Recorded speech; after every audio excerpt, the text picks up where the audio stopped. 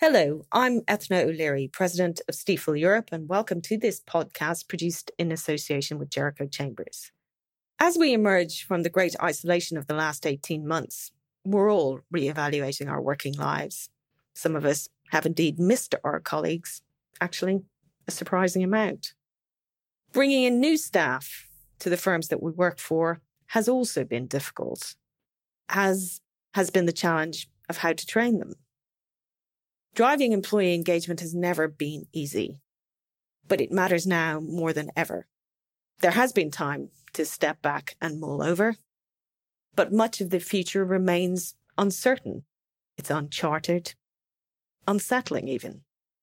But as always, times of upheaval present opportunities for permanent change. Over the last 18 months, I've convened a group of individuals from many walks of life, including bankers, politicians, regulators, journalists, to discuss the challenges presented by the twin demons of Brexit and the pandemic. We've covered a huge amount of ground.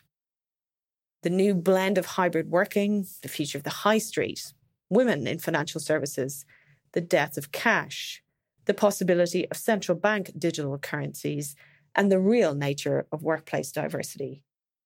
We've even had a look at what the UK brand looks like after leaving the EU. All big topics, but worth making a start in terms of trying to unravel them. As a result, we thought it would be useful to catch up with four of our regular participants in this series.